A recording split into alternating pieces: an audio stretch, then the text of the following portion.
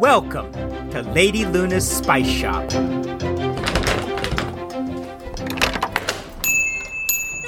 There you are. Where have you been? Why was the door locked? For safety, of course. Why are the curtains drawn? You weren't here. I was making deliveries around town. I thought you'd prefer I do that early, instead of in the middle of the day when the shop is generally busy. Yes, I suppose that is a correct assumption. Why are the curtains closed? As I said, you were not here. So you closed the curtains? How will customers know we're open? Because we're always open at this time. Fair point, I suppose. It's early for you to be awake. Did you not sleep well?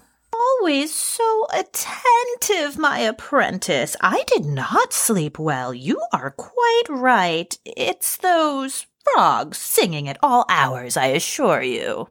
You love the frogs. I do love the frogs. The crickets, then. It's too early for the crickets. You were out feeding the bats again, weren't you? You know very well that I cannot feed my precious friends during the day, Felix. We just received more snakeskin. Please tell me you were feeding them something else. The crickets, perhaps? Or the frogs? Have you been doing your reading? You're well ahead of schedule. We aren't learning about the eating habits of our fuzzy friends until next week. I wanted to know if they actually eat snakeskin. And what did you discover? Nothing yet. It will forever remain a mystery. Now, what is in that wooden crate you so dramatically dropped on the floor a few moments ago? I just set it down. Never mind. These are this week's refill requests. But there are so many. Whatever do these people do with their spices? I guess they cook with them? I think the doctor uses them to heal people. What lunacy! Though I suppose this does mean more business. That should set you in a good mood today. You know, I am in a good mood today. I took a nice walk in the sunshine, got to see almost all my friends, and I won't even have to look at the cauldron this evening. It's a good day. Now, no need to hurt the cauldron's feelings. It's not to blame For the rats and the tarantulas. whatever else we bring into this world the next time you decide to torture me with a summoning spell. I much prefer reading about the bats. I, too, much prefer the bats. They are far cuter in real life. You must join me to feed them one night. Oh, and risk exposing your secret stash of snakeskin? Bold move. I think I'll have to pass as usual. Though I will be forever searching for evidence. And frankly, I'd rather spend those early hours with my pillow. I cannot blame you. Sleep is simply my most favorite activity. Yes, I know. I'm surprised you're even down here. Don't you usually go back to bed after you feed the bats? If I wasn't here, who would have looked after the shop while you were away? If I remember correctly, the door was locked and the curtains were drawn. Yes. You're welcome. I knew it! Why can't you just admit these things? Always playing games. I don't enjoy tricking you into spilling your secrets. Yes, you do. You're right, I do! And since you're still awake for whatever reason, it's time to refill those bottles.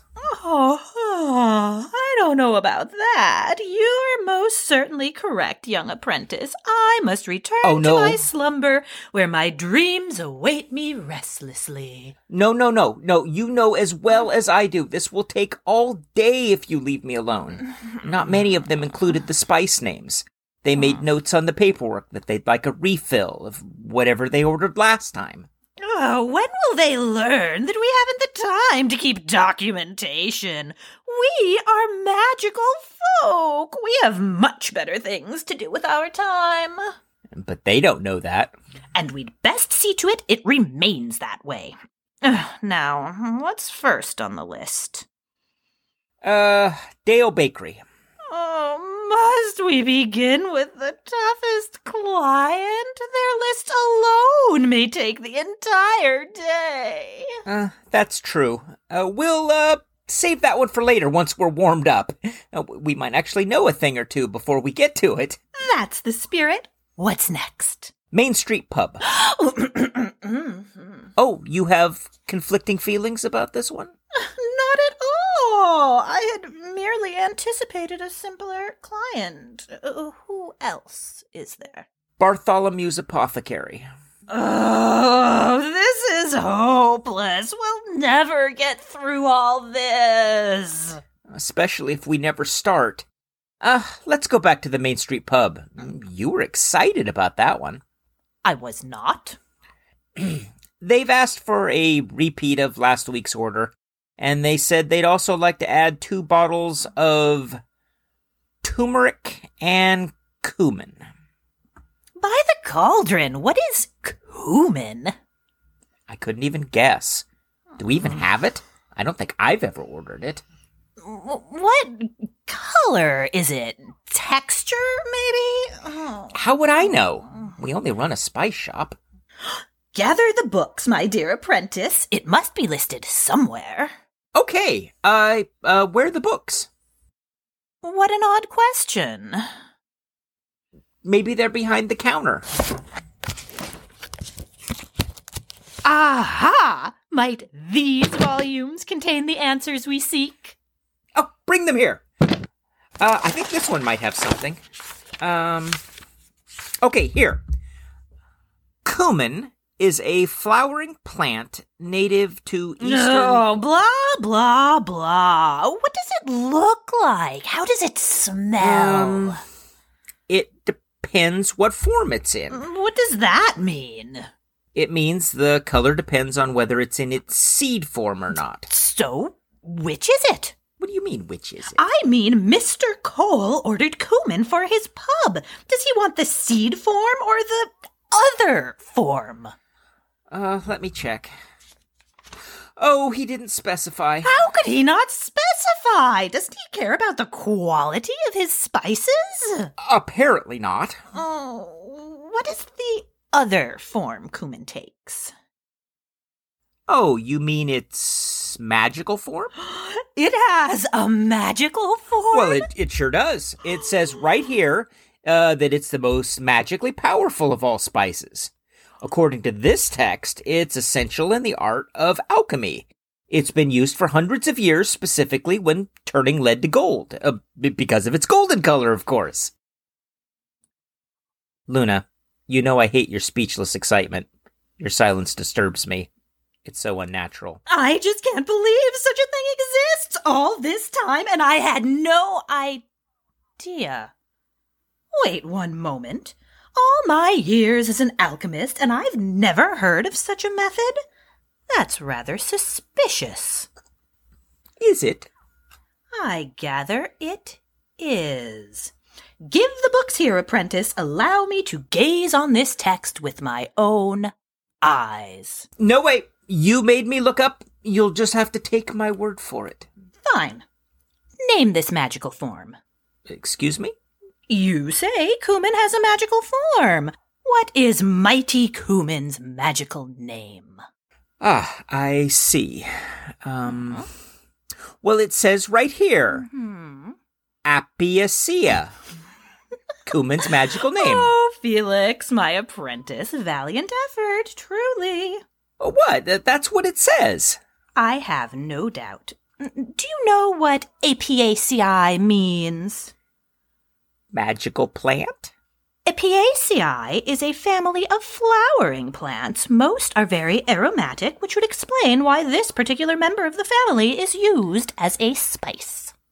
How do I keep forgetting your random old world knowledge? Because you are young, dear. One day you may have as many wondrous facts swimming around in your brain as I do in mine.